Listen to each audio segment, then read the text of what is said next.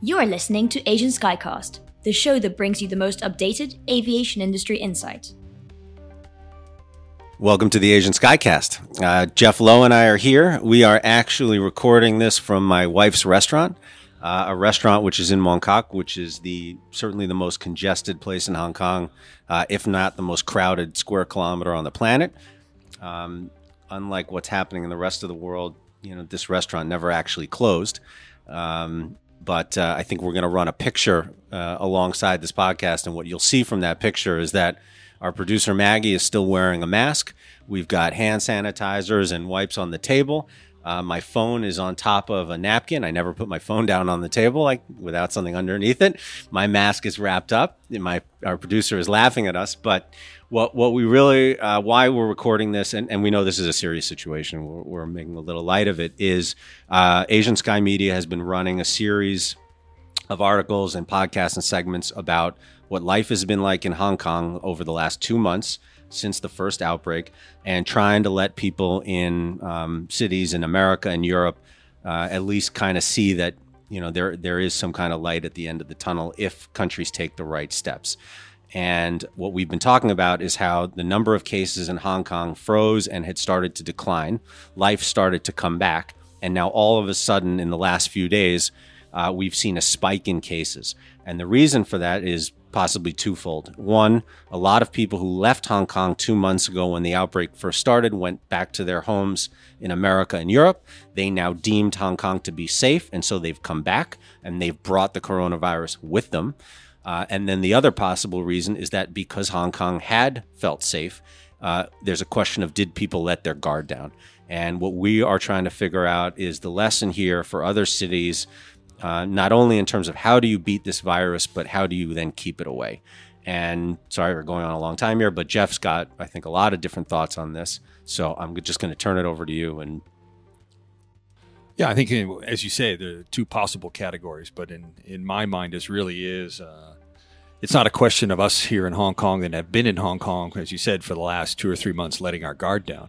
I think the new behavioral patterns that we need to have are well placed with us now, as Max described how he now handles phone and personal hygiene and everything on a daily basis.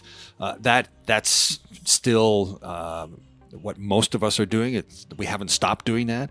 So I think really the issue is the returning residents that are having left 2 months ago or 3 months ago, and that may have just been, it was time for them to go back to school, but have now returned, and they haven't been under this environment for the same period of time that we have. And so again, we're back to that issue of introducing behavioral changes, and they've come from the US or they've come from the UK, and so the environment they find now in Hong Kong is quite, I'm not going to say rigid, but we've got in place a lot of checks to make sure that the coronavirus stays in control.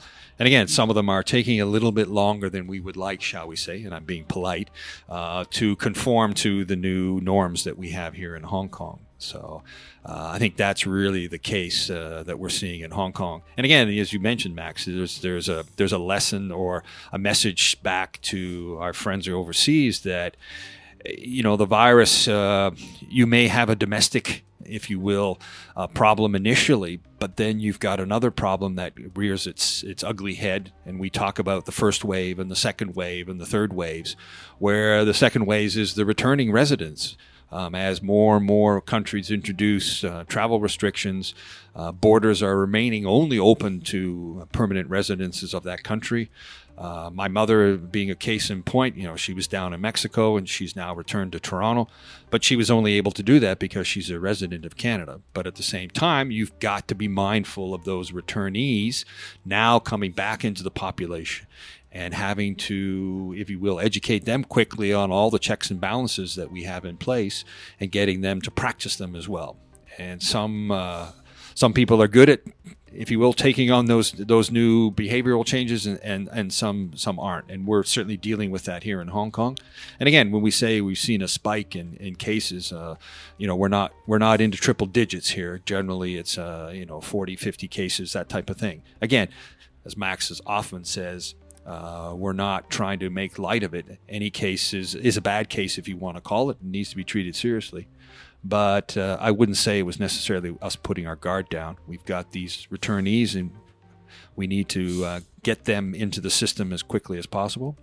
And again, I think the government has taken the steps necessarily to track them as well. I mean, my understanding, Max, is when you arrive now, you get a bracelet or there's a track put on your mobile phone.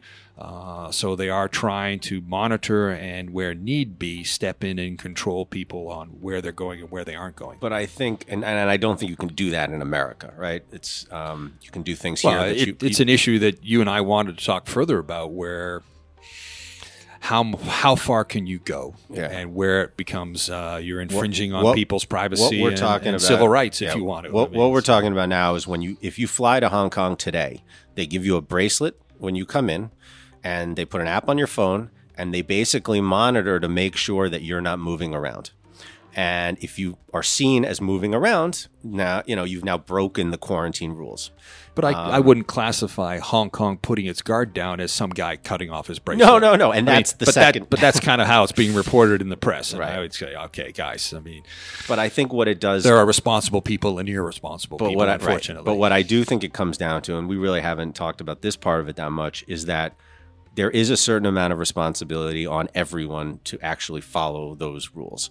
And you've talked about it many times, as your wife has often remarked to you, it's your responsibility not to infect somebody else. Yeah. And that mindset has been ingrained in Hong Kong for so long because of SARS and the other million other things that we've talked about. It isn't maybe as ingrained as it is in the West. And to really, really beat the virus, like people have to take it seriously. And well, you talked about your wife's restaurant here. I went to one of our local regular breakfast places on the weekend, and it was very interesting again to see the changes that they've introduced at their restaurant to make it conform with the new realities of today. One, of course, everyone who works there is wearing a mask. Two, everyone who works there now has attached to their belt a sanitizing bottle of some sort of liquid. So again, everyone that comes in, or whenever you want it, you can ask, give me a squirt, and you can sanitize your hands. The place was the cleanest I had ever seen it. I mean, I joked with the waiter and said, I've never seen your tables shine as much as they did. And he said, yeah, of course, we're cleaning them all the time now. But the other interesting thing is, and again, a lot of times in restaurants in Hong Kong, you may sit at a table, but you're sitting at a table with other people, and they're just across from you. They had installed now on all the tables a plexiglass screen, quite high, maybe 2-3 feet high, so that you could sit across from somebody, but you were still segregated. There was now a plexiglass screen on every table so that people couldn't feel comfortable sitting down, having their lunch, and not having someone sneeze, if you will, or cough. Right. Everyone's wearing a mask, but this was an additional provision that they had. Right. And again, doing everything they possibly can to make sure people feel comfortable. But as you said, Max, those are the steps people are making and putting in place here to make sure that wherever possible, we stem the tide of the coronavirus.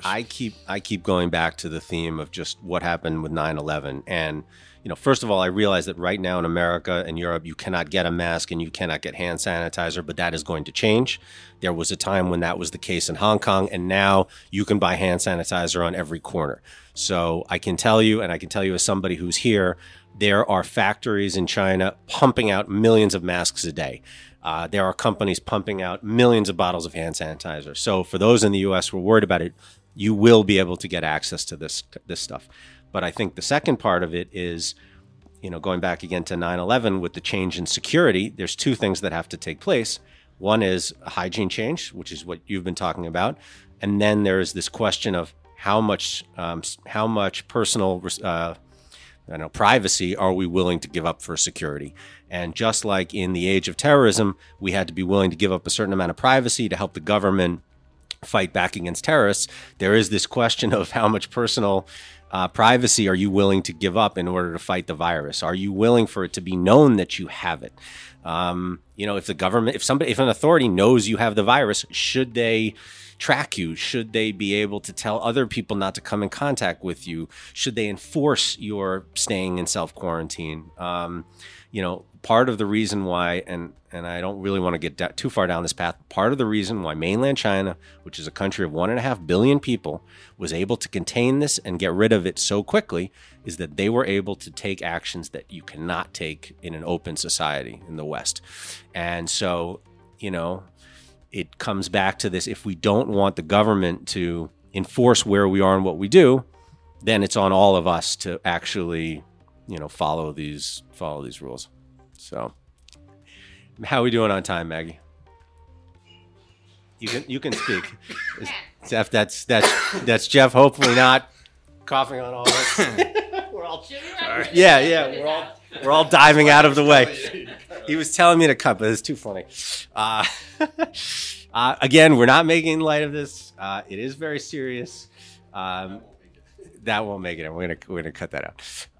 We're gonna take a very quick break, and then we'll be right back. Okay, we're back. Jeff, any parting thoughts? Yeah, you're absolutely right, Max. Again, there's going to be a lot of questions on how far we can go to ask people to divulge information about themselves or their medical history. 2 examples again on the weekend. Went to a pizza restaurant, and again, nobody was in the restaurant itself. It was in darkness. You could only take away, and I think that was just a reflection of the reality in that nobody wanted to go to the restaurant, but everyone was taking away. But on entry, your temperature is taken, and you have to let them know your name, phone number, email address, what time you arrived, and again, so that people, if there's any incident or any reason to get in touch with you, they can find that out. And again, we belong to a club across the road. And again, in order to get into the club, temperature, and now you have to fill out a little medical questionnaire. When's the last time you traveled? Have you been to any of these countries? Do you have a fever? And it's, again, just becoming the norm that people are going to want to know where you are, where you've been, and are going to want to track you and make sure they can get in touch with you if they need to. So how far can that go before people start saying, whoa, that's too much information? Yeah, no, it's a good point. Okay, I think we're going to do this probably at least once a week. So, it's turning out that way, yes. But look, Hong Kong, it's basically we're 2 months ahead of where the U.S. and Europe are now. So hopefully, what we're doing is giving everyone a look at, what is possible if everyone works together and if everyone works really hard to beat this virus. And for everything else, please go to the website, Asian Sky Media. Please follow us on LinkedIn at Asian Sky Group. Please subscribe to the podcast on iTunes and Spotify. And just look, again, we're not trying to make light of anything. We know how difficult this is for a lot of people, and we're wishing everyone the best. So thank you, everyone. Thanks for joining us this week on Asian Skycast. Make sure to visit our website, Asian Sky Media, where you can subscribe to the show on your phone or via RSS, so you'll never miss a show.